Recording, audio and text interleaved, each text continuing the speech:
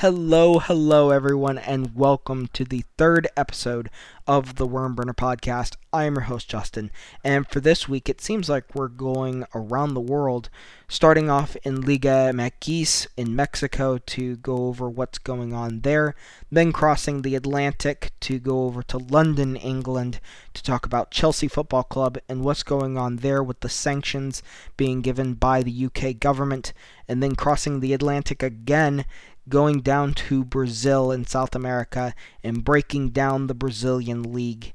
I have really looked forward to this week's episode, honestly, because I never really understood the Brazilian league until I researched for this episode, and of course now I'm super glad that I do understand it, and now I can tell all of you. But before we do that, if you have not already, go to our Facebook page and like our Facebook page, facebook.com/The Wormburner Podcast.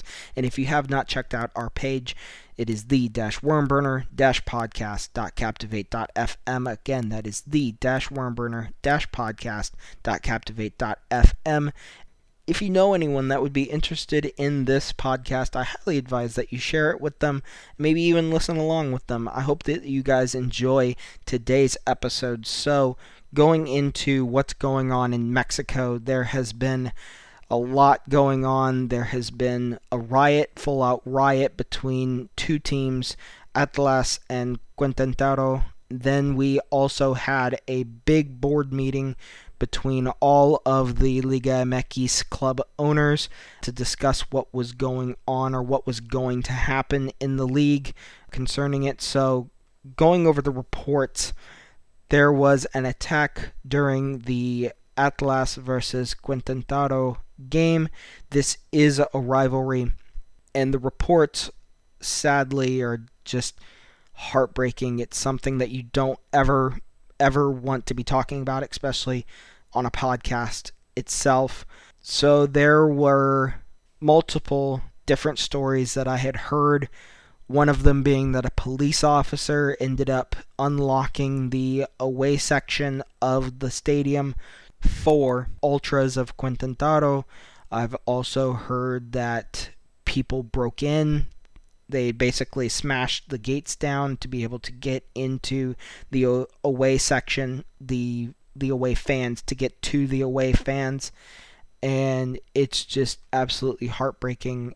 The videos coming out of it, families running across the pitch to try to get away from the violence. And it just breaks your heart. It's just something that I can't believe that something like this happened at all. It has no place in soccer at all, and I think it goes without saying, but this is very obviously condemned. It's something that, like I said, it should never, ever happen in soccer.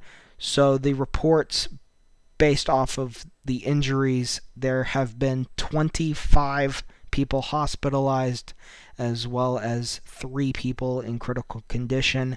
Thankfully, there are 19 out of those 25 out of the hospital already, so that is a good sign, and I do really wish the best for the rest of them in their fight to get back to normalcy in life and feeling better. I really hope that they feel better. Now, based off of the area's government, they have stated that there are no deaths in this attack, but there are some sources that I have found that said that there are. They don't know how many, and some people have even speculated that the government is covering what's going on up, and it's kind of sickening, honestly, just to even have to research it. It's not something that I want to research. I want to have fun with this podcast, you know. I'm just truly mortified with what's happening, and it's so sad to even think that a family went to that game just wanting to get away from life in general, and someone that was in that group didn't make it past that day. It's just heartbreaking, and my prayers go out to everyone associated with that, and I hope that they can find some way to continue with what's going on. Now, Going towards about a week later, all games had been paused after this riot that broke out between the two teams. The big owners, or all of the owners of the Liga MX sides met, and there were a lot of different things being thrown around. A lot of them were saying that teams were just going to be suspended, fans were going to be kept from games, there were going to be fines. I know that at least one or two sources that I read said that Querétaro was even possibly going to be dissolved, which is just crazy. Even though I condemn everything that happened, to have a area's football team stripped is just a little too aggressive. If they thought that the fighting during the stadium was a riot, I'm really scared to think how it would have happened if they actually took the football team away, which thankfully they did not, based off of the punishments that they have been given. Now, a lot of people feel that the punishments given was a slap on the wrist for Querétaro. The reports have stated that Atlas fans actually did receive a punishment. No away fans are allowed to go to any games for, I believe it's a period of 6 months. And then there were the reports of the Querétaro bans. So all home games for Querétaro are now behind closed doors for the rest of the year. The Barros, or what people in Mexico consider the Ultras, the Barros are not allowed to any game or any away game for the next 3 years. And then any and all members that is found to be a part of the riot that happened, they are going to be banned for life from the stadium. I completely agree with that. That's one thing I definitely agree with. Now, everyone, like I said, it's having different speculation around the world. A lot of people feel like this is just a slap on the wrist, that the people involved aren't going to learn anything, especially if they don't get caught. A lot of people feel a lot of anger due to the government trying to cover up some of the stuff that's been going on. That's based off of some reports that I've read. It's just an overall horrendous thing that needs to be talked about, and due to the fact that we need to eliminate things like this from happening. This can't happen. It's called the beautiful game for a reason, and to be riddled with these things that happen, it tarnishes everything. It punishes people that shouldn't be punished, and it's just not a good situation for anyone. So like I said, I wish everyone the best in that area, and I will be keeping up to date with anything going on in that area. If it comes up, I will bring it up. With that being said, let's go ahead and go across the Atlantic to what's going on at Chelsea Football Club. There has been sanctions released by the UK government stating that they are going to have their finances under very tight wraps. A lot of the profit being made is going to be monitoring what the club spends their money on, like flights, for example, to games. I believe there has been a salary cap towards away games of £20,000. I know for a fact that when it comes to contracts, there are no contract renewals at this time, There are 3 major players are coming to the end of their contract in the summer, and one of them being Rudiger. He's a central defender for Chelsea. He had been instrumental, aside from Thiago Silva. He ended up signing his renewal contract in January before these sanctions happened. I am very glad when it comes to Chelsea that they were able to do that before the sanctions. But the problem is when it comes to Rudiger and the other star players, they are not allowed to sign any contract, period. So if they do not have a contract at the end of this season, they are free agents for literally anyone to pick up. That's not even including that there is a ban for any and all transfers coming into Chelsea Football Club. There had been reports, I'm not sure if it has been confirmed, but Christensen, which is another central defender for Chelsea, he is a backup. He is in talks with Barcelona, and if he leaves, Chelsea will not be allowed to replace him with any money that's being allocated towards a transfer budget for them. It's just a really bad situation. If things keep up the way that they're going, Chelsea Football Club will be in a very bad situation. A lot of people think that they're in a really bad situation now, which they are. I'm not trying to say that they aren't, but if this keeps up, they are not going to be able to sign any players at all, and they're having players leave on a free to be able to play for other teams, and in a really, really bad situation, they would have those players going to another Premier League team that they would be competing against. So the longer that this issue happens, or the longer that this drags out, it's going to be even worse for Chelsea Football Club. So the reason that this is even happening, if you are not aware, 6 major Russian oligarchs have had property and assets seized by the UK government, and one of them being Roman Abramovich. Roman Abramovich is the owner of Chelsea Football Club. So Chelsea Football Club is no different when it comes to these assets being frozen. It includes this, and reports have been brought out that a consortium of people, or multiple people, are putting in bids for Chelsea Football Club. This is a scenario that is progressing forward every single day. I'm trying to keep up with it, but based off of the reports that I've seen, a official offer needs to be on the table by the end of this week or next week to be able to get Chelsea Football Club back on the run and competing in the English Premier League as well as the UEFA Champions League. Like I said, it's not a good situation at all the longer that this goes forward. I hope the best for Chelsea Football Club. And let's go ahead and go to our next section, which is going to be the breakdown of the Brazilian League.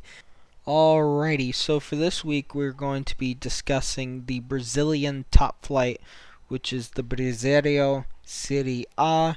This was a very interesting league to look up. I had not seen one that was like this. We'll get into the specifics a little later.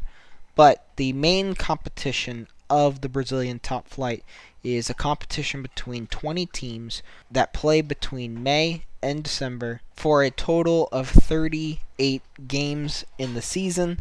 At the end of the season, 4 teams are kicked out of the Brazilian top flight, and the best 4 teams from the Brazilian second division are brought up into the Brasileirão Série A division. Now, when it comes to the continental competition qualifications, you have 2 different competitions in South America. The first one is the Copa Libertadores, which is the South American equivalent of the UEFA Champions League. Then you have the Copa Sudamericana, which is the equivalent to the UEFA Europa League. So with those 2 competitions, the top 6 teams in the Brazilian top flight qualify for the Copa Libertadores, or the UEFA Champions League equivalent in South America. And then you have the 7th place through 12th place qualifying for the Copa Sudamericana. The overall winners of the Brazilian top flight has spanned over a lot of teams. But there is one region that has had dominance in the Brazilian top flight for a very long time. But before we get into that, the top and leading team that has won the most Brazilian top flights is Palmeiras, which hails from the Sao Paulo region in Brazil. They have won a total of 10 titles.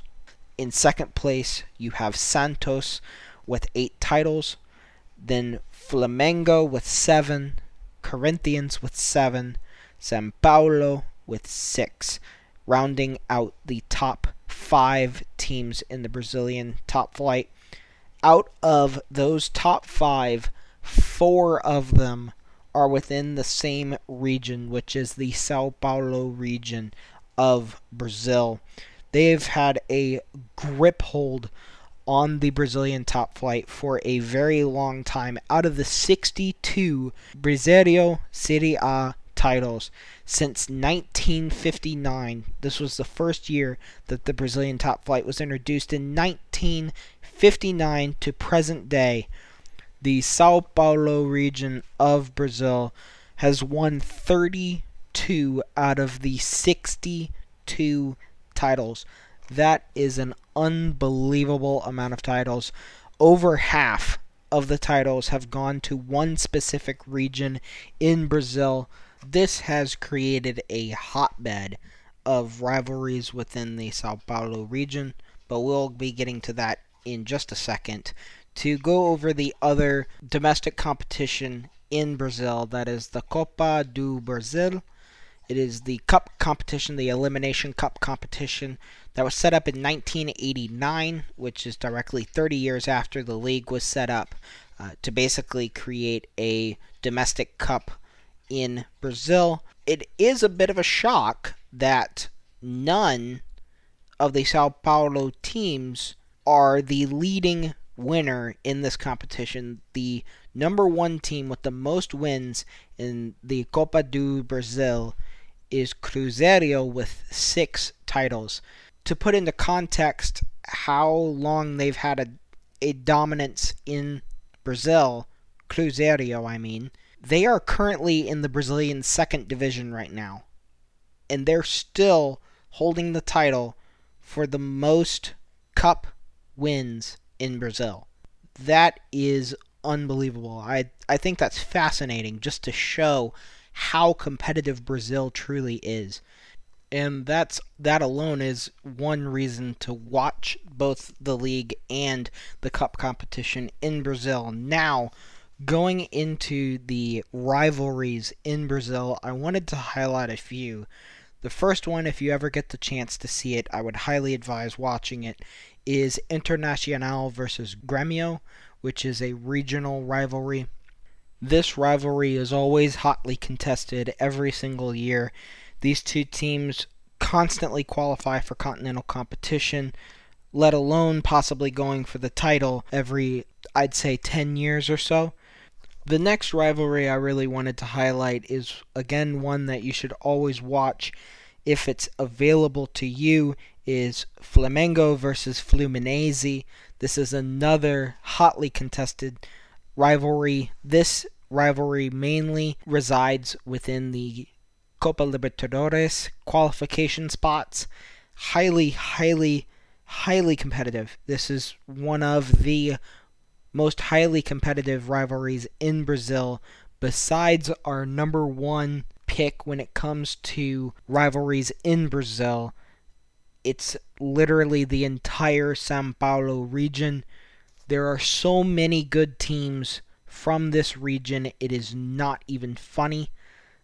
The first 4 alone, Palmeiras, Santos, Corinthians, and Sao Paulo FC, are very, very good teams to be watching in the first place. Any of those teams playing each other is a rivalry, and that's how competitive it really and truly is in Brazil. Now, going to the teams that have never been relegated. I had to dig very, very far for this. It's something that it wasn't very easy to obtain, but I have found it. Every single team in Brazil has been relegated at some point in their career. I know it's a little bit heartbreaking. This is the same as England. Every single team in England had been relegated at some point in their history. It's the same in Brazil. It's that competitive. And that's what I actually like about it as well. That leads the area in showing how competitive these leagues really and truly are if every single team has been relegated. Not saying that Spain isn't competitive, because they've had 3 teams that have never been relegated, but Brazil has that level of competition that every single team has been relegated from the Brazilian top flight. Now, the interesting fact that I wanted to bring up about this league, and one of the main reasons I even had trouble trying to learn about the Brazilian top flight, is because the state competitions are still in effect to this day. When we were talking about Spain having the regional competitions before the Spanish top flight or La Liga was created, that was a big monumental push for soccer to become popular. Brazil still has those state competitions to this present day. If you remember, the Brazilian top flight competes from May to December. From February to May, the state competitions happen in Brazil, and man, are they fierce. They are unbelievably competitive. Some regions in Brazil, these competitions have been in place for over 100 years. That's how long these competitions have been happening. And the fact that they mirrored these together to make such a comprehensive competitive system in Brazil, honestly, I'm a bit jealous about it. Because imagine in the United States, for example, every single state has a state competition played between all amateur and professional teams in the state, and then they declare a state champion, and then the MLS season happens. That's a completely separate competition in itself. I think that would be really, really, really interesting. Something that we can maybe explore in a future episode here on the podcast. Unfortunately, that's going to be it for this week's episode. I wanted to cut it a little short, but if you have not already, check out our Facebook page, facebook.com/The Wormburner Podcast. If you haven't given us a like, give us a like. And if you haven't checked out our website, the-wormburner-podcast.captivate.fm, I highly suggest that you do so. Share this with any friends or family that you think would be interested in this podcast and learning along with us. This is genuinely an exciting experience for me, learning so much about the world and about soccer in general. Thank you so much for everything that you guys have done, listening and sharing this podcast. Thank you a million times. Thank you for lasting as long as the episode has been. As always, guys, stay safe, have fun, love soccer, and I'll see you guys in the next episode. Ciao, everyone.